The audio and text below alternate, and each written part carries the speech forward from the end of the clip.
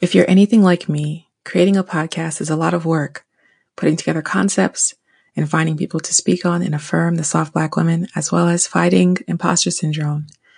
This podcast is sponsored by Anchor. Anchor is a free, easy-to-use platform for creating, uploading, and distributing your podcast. There are creative tools that will help you record and edit your podcast right from your phone or computer. Anchor guides you through the process of creating a name and even designing the cover.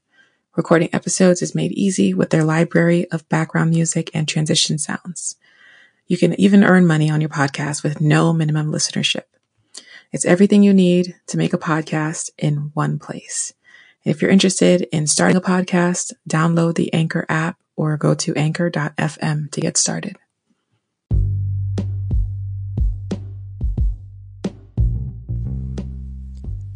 Welcome back to Dear Soft Black Woman. I'm your host, Rose J. Percy, and today's episode is actually quite different from the others. Instead of an interview with a guest, I will actually be interviewing myself. And now, while that concept might sound rather strange, it is actually inspired by a project that I am doing for a class I'm taking on critical pedagogy. And one of the books we read in this class, aside from the classic Pedagogy of the Oppressed by Paulo Freire, is Teaching to Transgress by Bell Hooks.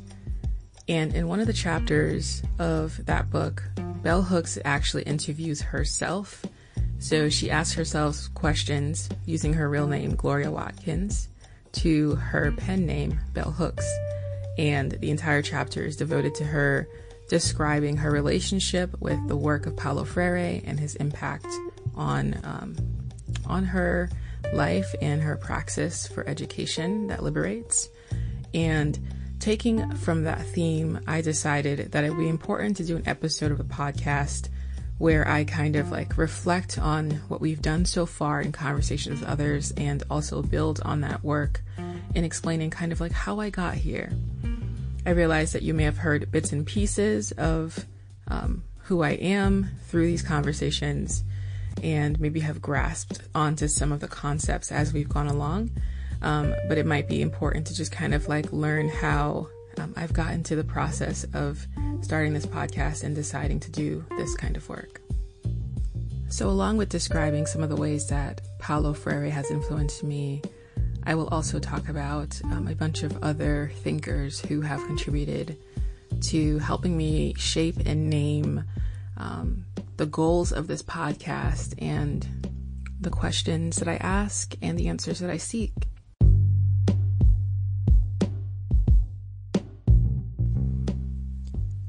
Welcome back to Dear Soft Black Woman. I'm your host, Rose J. Percy. And today's episode is actually quite different from the others. Instead of an interview with a guest, I will actually be interviewing myself. And now, while that concept might sound rather strange, it is actually inspired by a project that I am doing for a class I'm taking on critical pedagogy. And one of the books we read in this class, aside from the classic Pedagogy of the Oppressed by Paulo Freire, is Teaching to Transgress by Bell Hooks. And in one of the chapters of that book, Bell Hooks actually interviews herself. So she asks herself questions using her real name, Gloria Watkins, to her pen name, Bell Hooks. And the entire chapter is devoted to her describing her relationship with the work of Paulo Freire and his impact on her life and her praxis for education that liberates. And taking from that theme, I decided that it would be important to do an episode of the podcast where I kind of reflect on what we've done so far in conversations with others and also build on that work in explaining kind of how I got here. I realize that you may have heard bits and pieces of who I am through these conversations and maybe have grasped onto some of the concepts as we've gone along. But it might be important to just kind of learn how I've gotten to the process of starting this podcast and deciding to do this kind of work. So along with describing some of the ways that Paulo Freire has influenced me, I will also talk about a bunch of other thinkers who have contributed to helping me shape and name the goals of this podcast and the questions that I ask and the answers that I seek. So Bell Hooks opens up the chapter describing her relationship with Paulo Freire and his teachings in her book, Teaching to Transgress. How has Paulo Freire's work impacted you? Paulo Freire's book, Pedagogy of the Oppressed, is a classic. People who care about liberation often cite it as an influence and an inspiration. And for me, my first reading of Pedagogy of the Oppressed was in college. I took a class called Reconciliation and Justice, which was comprised of lots of different readings from like Angela Davis and others. And at that time, reading books like that were very difficult for me. So reading Freire, I found myself confused and stumbling over each of the paragraphs and lines and even phrases and taking my time to understand. And I think even now, I'm humbled to kind of reflect back and look at the fact that, wow, so many years have gone by and I'm still reading Paulo Freire with the same closeness and attention, and the words still grip me in a way that I find to be undoing and life-giving and challenging and consoling. I'm in my third year of my Master's of Divinity program, and people tend to think that because I've reached this level of education that I've always had the skills to learn in these institutions. But I actually grew up in very impoverished cities, and I was always in remedial reading and math classes all the way through high school. And somehow on the institutional track, the way that I was viewed and seen was as a problem student who had difficulty learning. But I read all the time. I would go to the library and check out 9 to 10 books a week and read those, return them, and go back. And it just felt like the ways that I was being educated went against the ways I naturally wanted to learn and exist and to be. So I understood myself as a problem student for much of my time in education. When it came time to go to college, I ended up having to go to a community college for a couple of years because I didn't have the kind of credit that I would need, the credits I needed to start at a 4-year school right away. And so I did a couple of years of community college, and it was actually in community college where I was like, oh wow, okay. I had a professor who really believed in my writing, and she was like, you're really good. Are you sure you're supposed to be in this class? And I'm like, yeah, that's what it says on my transcript, that I need to take this writing class in order to take the next one. So when I finally did get to a 4-year college, and in my senior year of that school, I took this class on Reconciliation and Justice and read Paulo Freire, and I had an epiphany. I am not a problem student. There is nothing wrong with the way that I learn. In fact, my resistance to the ways I've been educated, the questions I would ask professors and teachers that got me into trouble and sent to the principal's office, were part of a critical praxis, could be used and engaged to ask questions why are things this way? And the more that I learn about justice and injustice and how it operates through the systems of education, the more I could understand that the reasons why I was always stuck on the remedial track and the reasons why I developed this understanding that I was a problem student tie to the problem of racism. This idea is supported by Charlene Carruthers' Unapologetic, a Black queer feminist mandate for radical movements. And she says anti-Blackness works 24/7 to kill the Black imagination. This takes place when our children are required to attend schools with no art and music programs. It takes place when Black women's hairstyles are deemed unprofessional, ghetto, or simply ugly. The destructiveness is ongoing, chronic, but it is manifested acutely. It tells our children to dream of a better future instead of a better now, and in the communities where they live. The killing of the Black imagination happens when we are told we should aspire to work downtown and not on the corner next to where we live. Killing the Black imagination is both place-based and psychological. It permeates what we watch on television and read on social media. And to wrap up this question, a full circle moment for me was being able to teach that same class, Reconciliation and Justice, as part of my contextual education in seminary. In that role, I was able to help students engage and ask questions and pose problems and have conversations and discussions where the answers were not always simple, easy, and clear.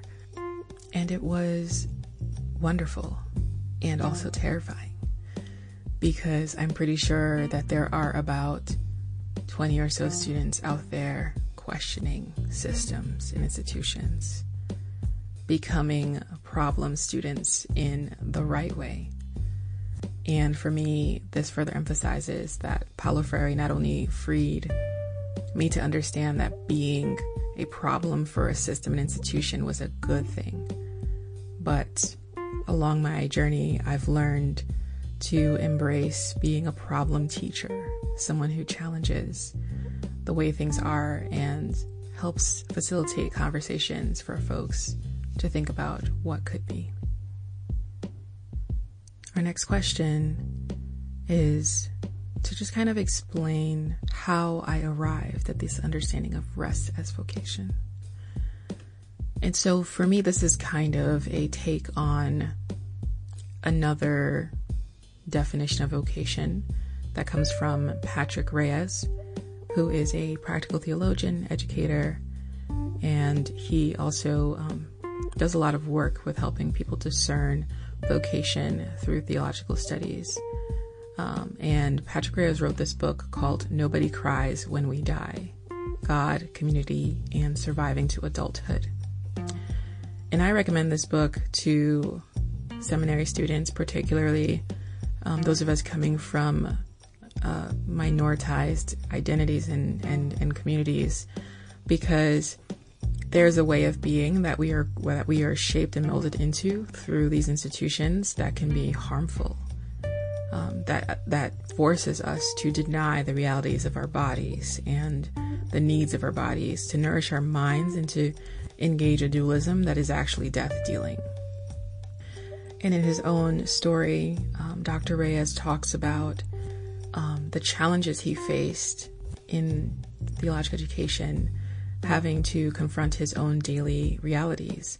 And Paulo Freire would call these material conditions, like the need for a place to live and work and commuting and not being able to ease into the culture of a place and feel alienated, all of these things that interrupt the learning process and journey that are just as important and formative in your experience as the syllabus, your classmates, the school itself.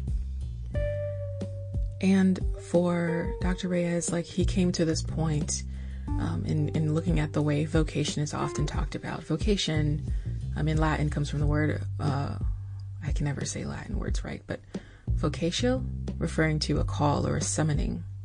And a lot of times we hear vocation being talked about as like a role or a job that one is to play, where all their gifts and graces that God has given them could be utilized. And he actually points to his own understanding that God shaped for him through his story, where survival was vocation. So survival as vocation. And because he builds it on his life and his reflections from Latinx liberation theologies and other liberation theologies and practices, I kind of turned the question to myself, what is vocation for me in this season? And the season that I was discerning my vocation was the year 2020. The year 2020 was an exhausting year for so many people, and we can argue that 2021 is just as, if not more exhausting than 2020 was. And in the midst of that, I arrived at this understanding that rest was my vocation. And I started to write affirmations about rest and the importance of rest. And one of the affirmations goes like this: inhale. Every waking moment does not need to be devoted to learning a marketable skill. Exhale. You are a human being, not a human product. And what I found interesting was that as I shared my affirmations, that I was writing from a place of exhaustion. And from that place of like being honest about my tiredness and letting my tiredness lead and teach me a better way of responding to my own humanity. I found myself in community with others who were affirming and agreeing as they experienced their own kinds of exhaustion and things like that. As I responded to my exhaustion, I picked up books on healing, health care and self-care, boundaries, spiritual formation, and this was just one of them. One of the many books that were offered to me or suggested to me that dealt with it. But one of the ways that Dr. Reyes talks about vocation is like, he asks the question, like, how am I to live when the world wants me dead? And from there, he responds with, there are countless times when I could have died or my soul could have perished under the weight of violence in the world. For me, in these instances, vocation has meant God calling me to live. Only when I was fully given the freedom and space to discern what living into full human flourishing looks like was I able to discern a call to do or be anything other than just alive. I didn't mention this earlier, but I first came across this definition when I started my contextual education. One of the things that we were supposed to write about was vocation, or a sense of vocation. And this definition was given to me, and I responded to it with this understanding that, wow, like, survival is my vocation. I have to survive this. And for me, as a Black woman, as I engage and think about the ways that womanist theology looks at survival, like the book Sisters in the Wilderness by Dolores Williams specifically talks about how survival is just like one of the many stages on the path towards liberation. Often liberation conversations focus around the end goal, around revolution, around protest and the fight, whatever it is that is seen as like these epic moments, these totalities. But womanist theology looks at, what about those moments when you're hungry and you need to be fed, or your body has needs to rest or to breathe, or needs space to live? And Dolores Williams looks at the story of Hagar, who was the Egyptian slave and concubine of Abram and Sarai, who become Abraham and Sarah, and looks at her story and the ways that she fled to survive and to ensure a future for her son. I think the chapter that tore me up the most from Dr. Reyes' book is chapter 3, The Game is Rigged. Because one of the things that we are taught to believe, I'm going to speak from the Black experience, is that we are able to achieve excellence. We finish high school, we go to college, maybe some of us go to grad school, we get the house, we get the family, we get our lives together in this way, and we build a quote-unquote legacy. And oftentimes this is used with the moniker Black excellence or Black girl magic. And like, we're just told that like, if we do these things, if we play the game, we can achieve the success that has been modeled to us by previous generations. And this idea of achieving success is actually a part of what sustains the strong Black woman myth that Dr. Shaniqua Walker Barnes talks about in her book, Too Heavy a Yoke, Black Women and the Burden of Strength. Dr. Barnes writes, "The strong Black woman was imagined to combat a slew of negative stereotypes about Black women. The Black women who were blamed for the downfall of the race. However, it was not designed to remove the burden. In many ways, it increased it." In Dr. Reyes's story in Nobody Cries When We Die, the game is to play the part of the minority student who comes to the predominantly white seminary, receives the education that heartily challenges the dominant status quo, even in ways where, other theologies are tokenized and included. But then you go off, you graduate, you succeed, you make the seminary look good, and you go back to your community and you do the work somehow, some way that makes that journey seem worth it. And he keeps reiterating that the game is rigged, and I just, in the Brene Brown kind of way, just wanted to take the book and just throw it across the room so many times. And I'm going to open parentheses mention here Willie James Jennings' book, After Whiteness, An Education and Belonging, because so many of the themes in this chapter are well supported and expanded in Jennings' book. It explains why spaces like any school in the West, but specifically theological education, can feel like a space that is shaping and forming you in a way that is counter to so many minoritized bodies in the world. Close parentheses, back to Dr. Reyes's book. And so the ways in which that we're called to perform in those spaces are diminishing of ourselves and our personalities and our ways of being. And when you fail at that performance, the idea is grad school isn't for everyone. And he actually quotes this from someone on page 53. Yeah, grad school isn't for everyone. If you just can't hack it, just go home. And for him, the truth was that it's impossible to do well and maintain your integrity in certain ways, and resist that formation if white supremacy is the value, the underlying value of these institutions. And he even reaches for Bell Hooks, a different book than I read for my class, but it's called Teaching Community, a Pedagogy of Hope. And Bell Hooks talks about a space of mutuality in the classroom where teacher and student are joined together and working in partnership. And as we know from Bell Hooks, she's learning from Paulo Freire, and Freire's whole concept of education, it blurs the line between teacher and student in a way where maybe the teacher sets up the conditions of the space to create that kind of liberative praxis. But other than that, the teacher is also able to be transformed and changed, that the student is capable of bringing knowledge to the teacher as much as the other way around, and we can all learn from each other. And that's a very different way of learning and being than what we see often replicated in institutions of higher education.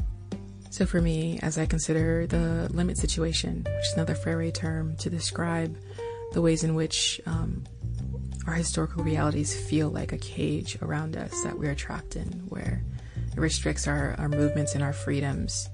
For me, the conditions that meet Black women in forming this strong Black woman stereotype support a performance that denies rest, that denies good boundaries, that encourages poor health and creates situations where we cannot share our true feelings and feel that we can be supported and reciprocated in ways that help us. So the game is also rigged. But what would it look like to create a space for Black women not just to submit to these conditions, but to actually resist these stereotypes and create new ways of being, and to engage the imagination, to strive to be something more?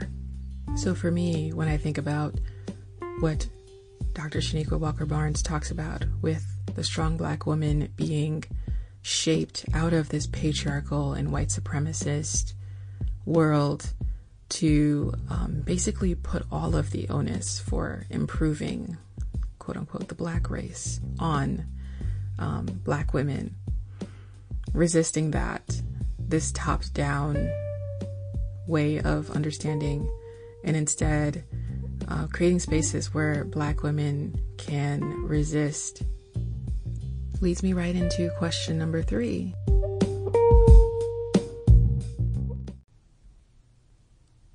Paulo Freire's book, Pedagogy of the Oppressed, is a classic.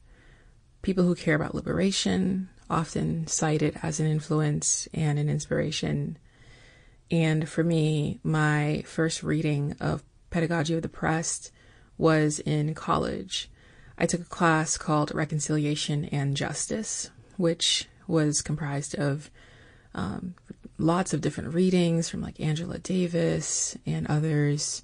And at that time, reading books like that were very difficult for me. So reading Freire, I found myself confused and stumbling over each of the paragraphs and lines and even phrases and taking my time to understand. And I think even now, I'm humbled to kind of reflect back and look at the fact that, wow, so many years have gone by and I'm still reading Paulo Freire with the same closeness and attention, and the words still grip me in a way that I find to be undoing and life-giving and challenging and consoling. I'm in my 3rd year of my Master's of Divinity program, and people tend to think that because I've reached this level of education that I've always had the skills to learn in these institutions. But I actually grew up in very impoverished cities, and I was always in remedial reading and math classes all the way through high school. And somehow on the institutional track, the way that I was viewed and seen was as a problem student who had difficulty learning. But I read all the time. I would go to the library and check out 9 to 10 books a week and read those, return them, go back. And it just felt like the ways that I was being educated went against the ways I naturally wanted to learn and exist and to be. So I understood myself as a problem student for much of my time in education. When it came time to go to college, I ended up having to go to a community college for a couple of years because I didn't have the kind of credit that I would need, the credits I needed to start at a 4-year school right away. And so I did a couple of years of community college, and it was actually in community college where I was like, oh, wow, okay. I had a professor who really believed in my writing, and she was like, you're really good. Are you sure you're supposed to be in this class? And I'm like, yeah, that's what it says on my transcript, that I need to take this writing class in order to take the next one. So when I finally did get to a 4-year college, and in my senior year of that school, I took this class on Reconciliation and Justice and read Paulo Freire, and I had an epiphany. I am not a problem student. There is nothing wrong with the way that I learn. In fact, my resistance to the ways I've been educated, the questions I would ask professors and teachers that got me into trouble and sent to the principal's office, were part of a critical praxis, could be used and engaged to ask questions why are things this way? And the more that I learn about justice and injustice and how it operates through the systems of education, the more I could understand that the reasons why I was always stuck on the remedial track and the reasons why I developed this understanding that I was a problem student tie to the problem of racism. This idea is supported by Charlene Carruthers' Unapologetic, a Black queer feminist mandate for radical movements. And she says anti-Blackness works 24/7 to kill the Black imagination. This takes place when our children are required to attend schools with no art and music programs. It takes place when Black women's hairstyles are deemed unprofessional, ghetto, or simply ugly. The destructiveness is ongoing, chronic, but it is manifested acutely. It tells our children to dream of a better future instead of a better now, and in the communities where they live. The killing of the Black imagination happens when we are told we should aspire to work downtown and not on the corner next to where we live. Killing the Black imagination is both place-based and psychological. It permeates what we watch on television and read on social media. And to wrap up this question, a full circle moment for me was being able to teach that same class, Reconciliation and Justice, as part of my contextual education in seminary. In that role, I was able to help students engage and ask questions and pose problems and have conversations and discussions where the answers were not always simple, easy, and clear. And it was wonderful and also terrifying, because I'm pretty sure that there are about 20 or so students out there questioning systems and institutions, becoming problem students in the right way. And for me, this further emphasizes that Paulo Freire not only freed me to understand that being a problem for a system and institution was a good thing, but along my journey, I've learned to embrace being a problem teacher, someone who challenges the way things are and helps facilitate conversations for folks to think about what could be.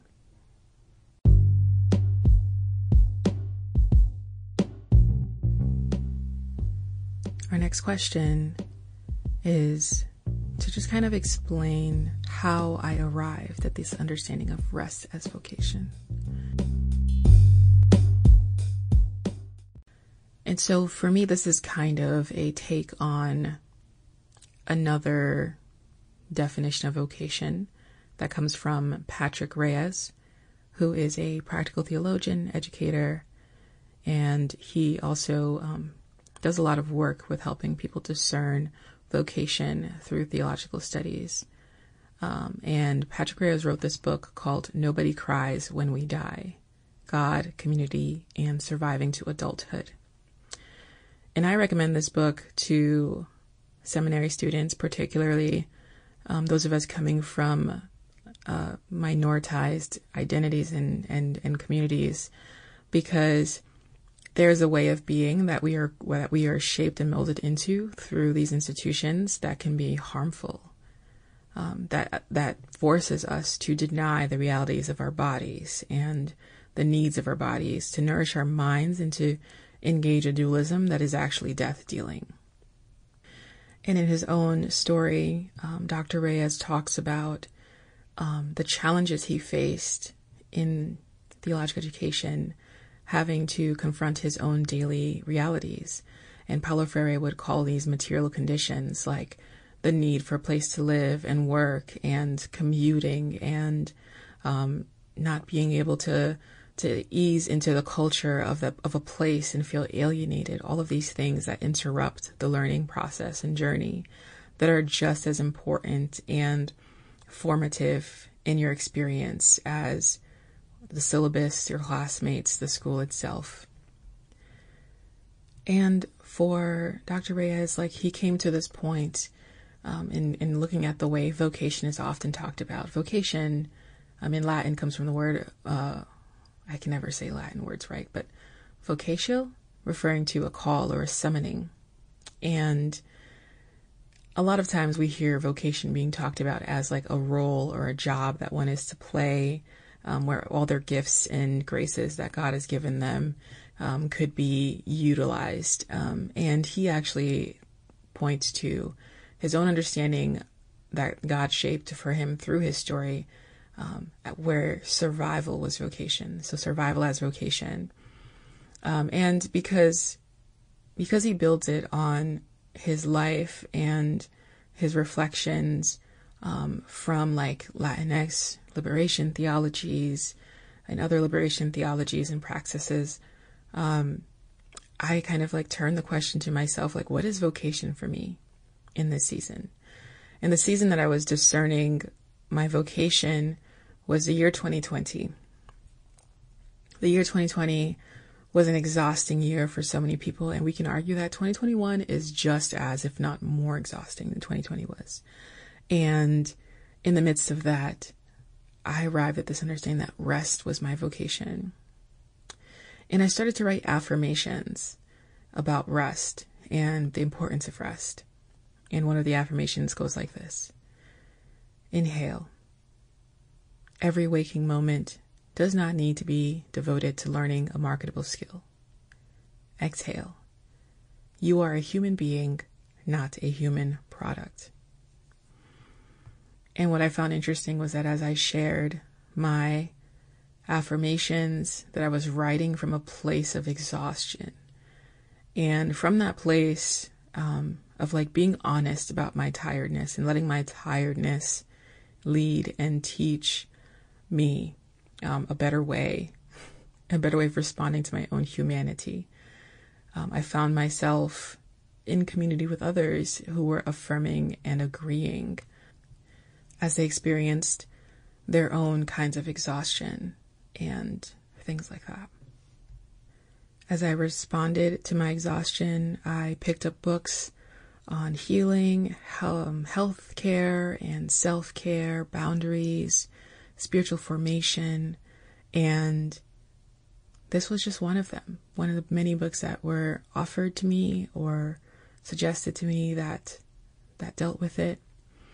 But one of the ways that Dr. Reyes talks about vocation is like, he asks the question, like, how am I to live when the world wants me dead? And from there, he responds with, there are countless times when I could have died or my soul could have perished under the weight of violence in the world. For me, in these instances, vocation has meant God calling me to live.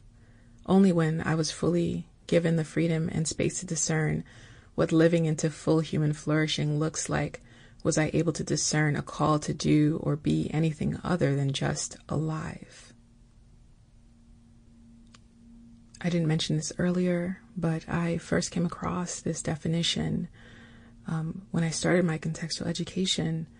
One of the things that we were supposed to write about was vocation, or a sense of vocation. And this definition was given to me, and I responded to it with this understanding that, wow, like, survival is my vocation. I have to survive this. And for me, as a Black woman, as I engage and think about the ways that womanist theology looks at survival, like the book Sisters in the Wilderness by Dolores Williams specifically talks about how survival is just like one of the many stages on the path towards liberation. Often liberation conversations focus around the end goal, around revolution, around protest and the fight, whatever it is that is seen as like these epic moments, these totalities. But womanist theology looks at, what about those moments when you're hungry and you need to be fed, or your body has needs to rest or to breathe, or needs space to live? And Dolores Williams looks at the story of Hagar, who was the Egyptian slave and concubine of Abram and Sarai, who become Abraham and Sarah, and looks at her story and the ways that she fled to survive and to ensure a future for her son. I think the chapter that tore me up the most from Dr. Reyes' book is chapter 3, The Game is Rigged. Because one of the things that we are taught to believe, I'm going to speak from the Black experience, is that we are able to achieve excellence. We finish high school, we go to college, maybe some of us go to grad school. We get the house, we get the family, we get our lives together in this way, and we build a quote-unquote legacy. And oftentimes this is used with the moniker Black excellence or Black girl magic. And like, we're just told that like, if we do these things, if we play the game, we can achieve the success that has been modeled to us by previous generations. And this idea of achieving success is actually a part of what sustains the strong Black woman myth that Dr. Shaniqua Walker Barnes talks about in her book, Too Heavy a Yoke, Black Women and the Burden of Strength. Dr. Barnes writes, the strong Black woman was imagined to combat a slew of negative stereotypes about Black women. The Black women who were blamed for the downfall of the race. However, it was not designed to remove the burden. In many ways, it increased it. In Dr. Reyes' story in Nobody Cries When We Die, the game is to play the part of the minority student who comes to the predominantly white seminary, receives education that hardly challenges the dominant status quo, even in ways where, other theologies are tokenized and included. But then you go off, you graduate, you succeed, you make the seminary look good, and you go back to your community and you do the work somehow, some way that makes that journey seem worth it. And he keeps reiterating that the game is rigged. And I just, in the Brene Brown kind of way, just wanted to take the book and just throw it across the room so many times. And I'm going to open parentheses, mention here Willie James Jennings' book, After Whiteness, An Education and Belonging, because so many of the themes in this chapter are well supported and expanded in Jennings' book. It explains why spaces like any school in the West, but specifically theological education, can feel like a space that is shaping and forming you in a way that is counter to so many minoritized bodies in the world. Close parentheses, back to Dr. Reyes' book. And so the ways in which that we're called to perform in those spaces are diminishing of ourselves and our personalities and our ways of being. And when you fail at that performance, the idea is grad school isn't for everyone. And he actually quotes this from someone on page 53. Yeah, grad school isn't for everyone. If you just can't hack it, just go home. And for him, the truth was that it's impossible to do well and maintain your integrity in certain ways, and resist that formation if white supremacy is the value, the underlying value of these institutions. And he even reaches for Bell Hooks, a different book than I read for my class, but it's called Teaching Community, a Pedagogy of Hope. And Bell Hooks talks about a space of mutuality in the classroom where teacher and student are joined together and working in partnership. And as we know from Bell Hooks, she's learning from Paulo Freire, and Freire's whole concept of education it blurs the line between teacher and student in a way where maybe the teacher sets up the conditions of the space to create that kind of liberative praxis. But other than that, the teacher is also able to be transformed and changed, that the student is capable of bringing knowledge to the teacher as much as the other way around, and we can all learn from each other. And that's a very different way of learning and being than what we see often replicated in institutions of higher education. So for me, as I consider the limit situation, which is another Freire term to describe the ways in which our historical realities feel like a cage around us that we are trapped in, where it restricts our movements and our freedoms. For me, the conditions that meet Black women in forming this strong Black woman stereotype support a performance that denies rest, that denies good boundaries, that encourages poor health and creates situations where we cannot share our true feelings and feel that we can be supported and reciprocated in ways that help us. So the game is also rigged. But what would it look like to create a space for Black women not just to submit to these conditions, but to actually resist these stereotypes and create new ways of being, and to engage the imagination, to strive to be something more? So for me, when I think about what Dr. Shaniqua Walker Barnes talks about with the strong Black woman being shaped out of this patriarchal and white supremacist world to basically put all of the onus for improving, quote unquote, the Black race on Black women, resisting this top-down way of understanding, and instead creating spaces where Black women can resist, leads me right into question number 3. Before I continue, I just want to say that I started recording this episode a couple months ago, and I am turning to questions 3 and 4 now, 2 days after the passing of Bell Hooks. Bell Hooks passed in her home, surrounded by friends and family, on December 15th, 2021, at the age of 69. She is an ancestor now. And as someone who is new to her scholarship in so many ways, I also think about the ways in which people who have taught me, who have impacted my life, have been impacted by her and her work. I think about the ways in which it's hard to do this work of critical pedagogy without acknowledging her legacy.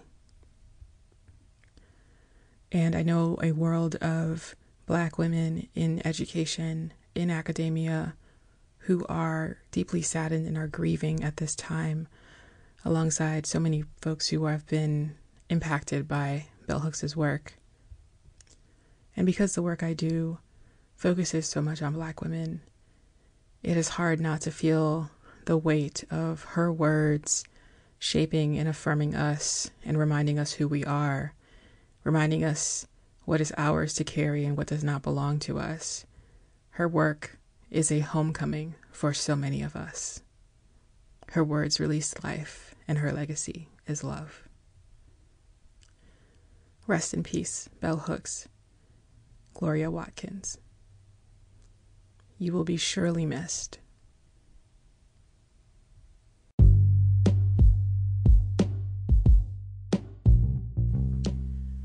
Question number 3. Praxis is such an important part of critical pedagogy. And beyond conversations, what does praxis look like for Dear Soft Black Woman?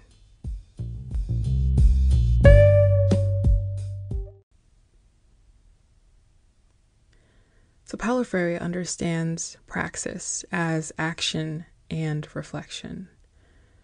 And the point of critical pedagogy is consciousness raising, according to Bell Hooks. And this comes through a process of dialogue, but the dialogue is not the end-all be-all. Something comes after the dialogue. The hope is transformation. The hope is being able to, from that process of reflecting, go back into the world and try again, try something differently, try something better.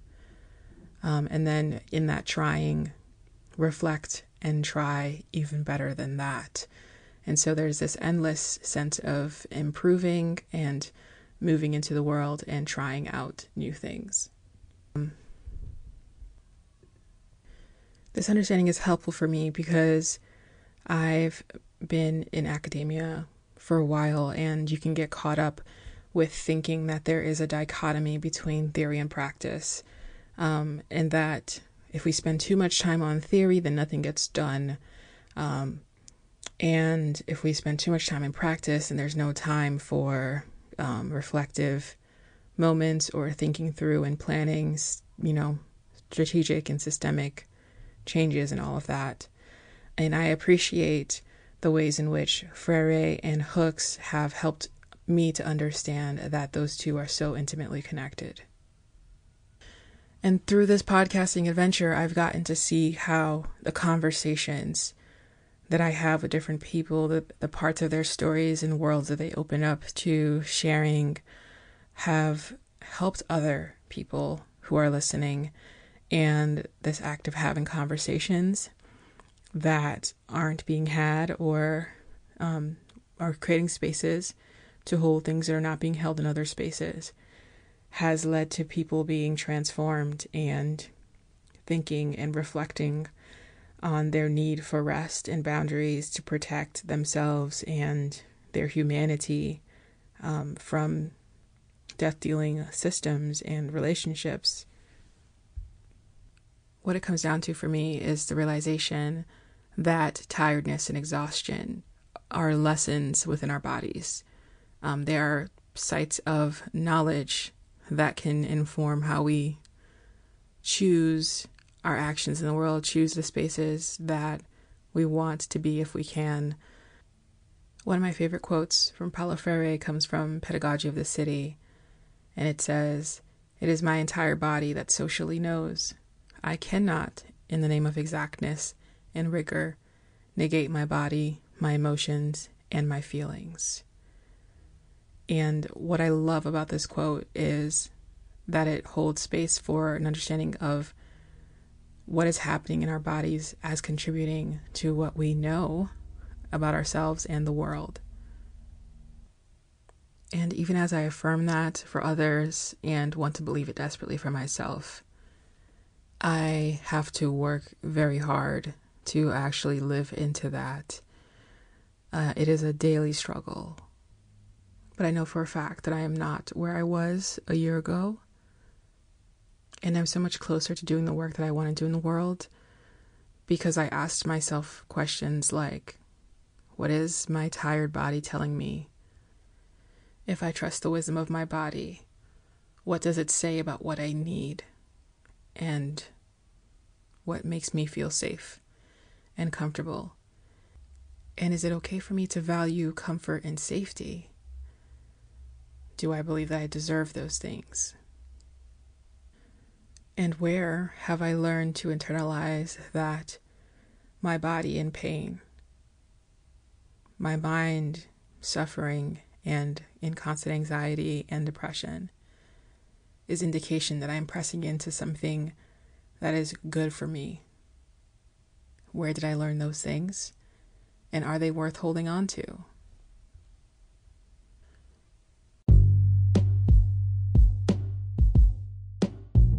Question number 4. As this conversation grows and more voices start speaking into it, what are your hopes for the soft Black woman that is listening? And what do you want to see for us?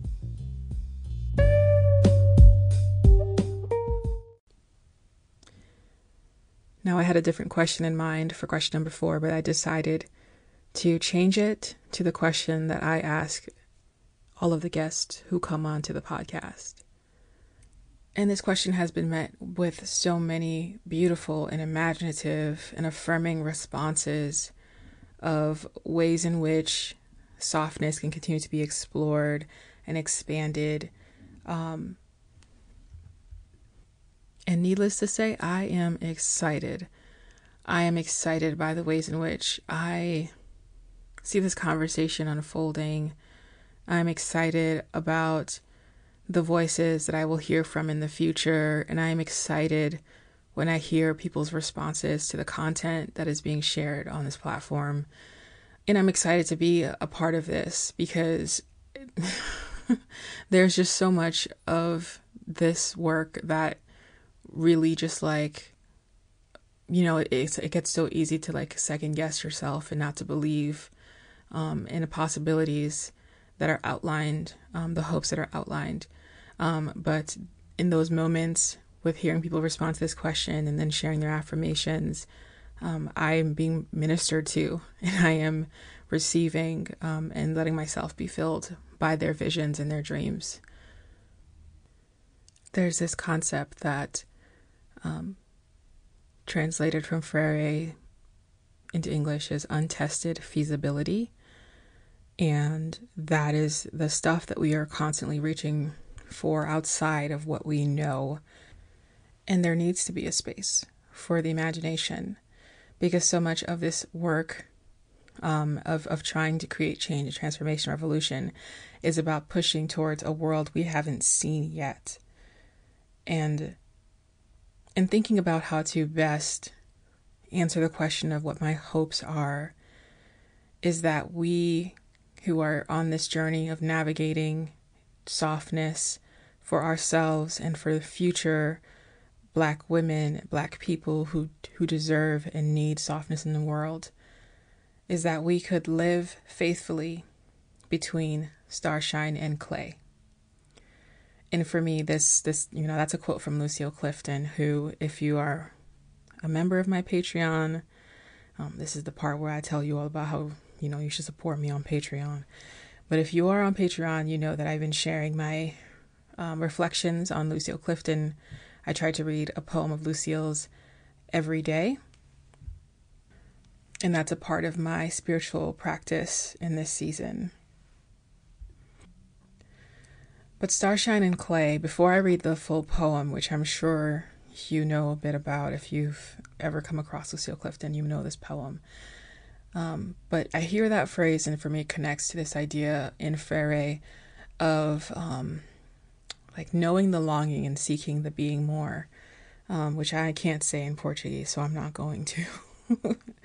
But like, to do this work is to know this saudade, this longing, which, you know, is I miss something, but you're not missing in this like looking back into the past, but you're missing forward, you're longing forward, you're yearning, to use a word I feel comes out of Bell Hooks' work brilliantly, this yearning for something, and seeking that and moving towards that and hoping towards that.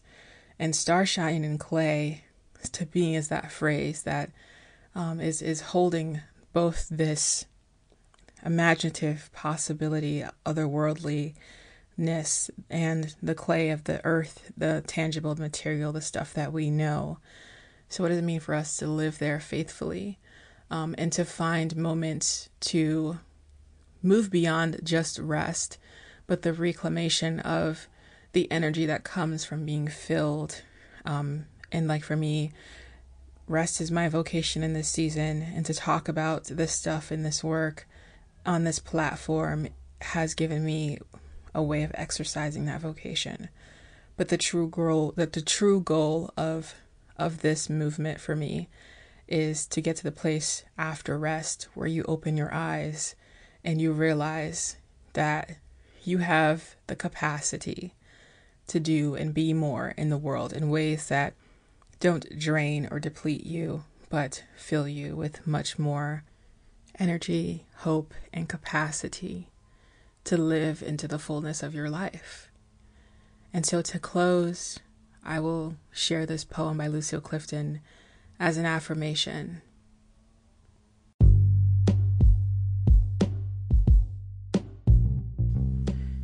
I also wanted to use this time in this space to remind you that your input is valuable, and we want to hear from you. If you are a soft Black woman and you're listening, do let us know like how you are processing different episodes and ideas that are coming to your mind, and the ways in which you're understanding softness.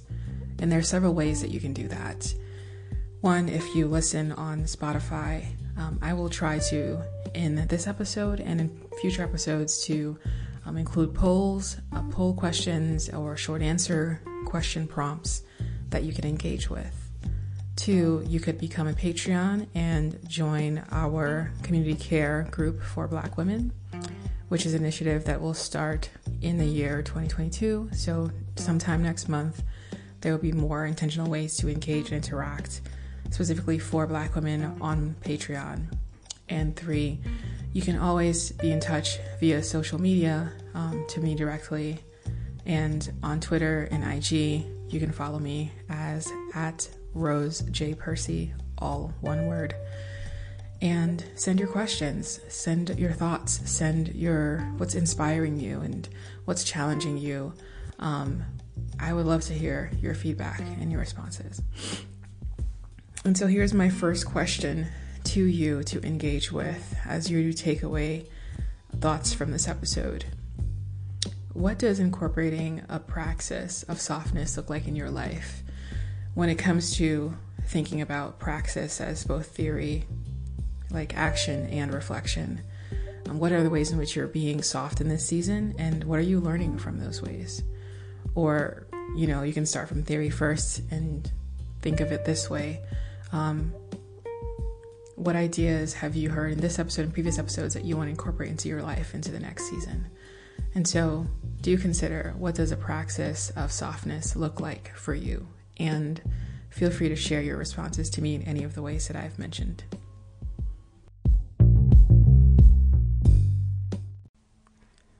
Won't you celebrate with me what I have shaped into a kind of life? I had no model. Born in Babylon, both non-white and woman, what did I see to be except myself? I made it up, here on this bridge between starshine and clay, my one hand holding tight my other hand, come celebrate with me that every day something has tried to kill me and has failed.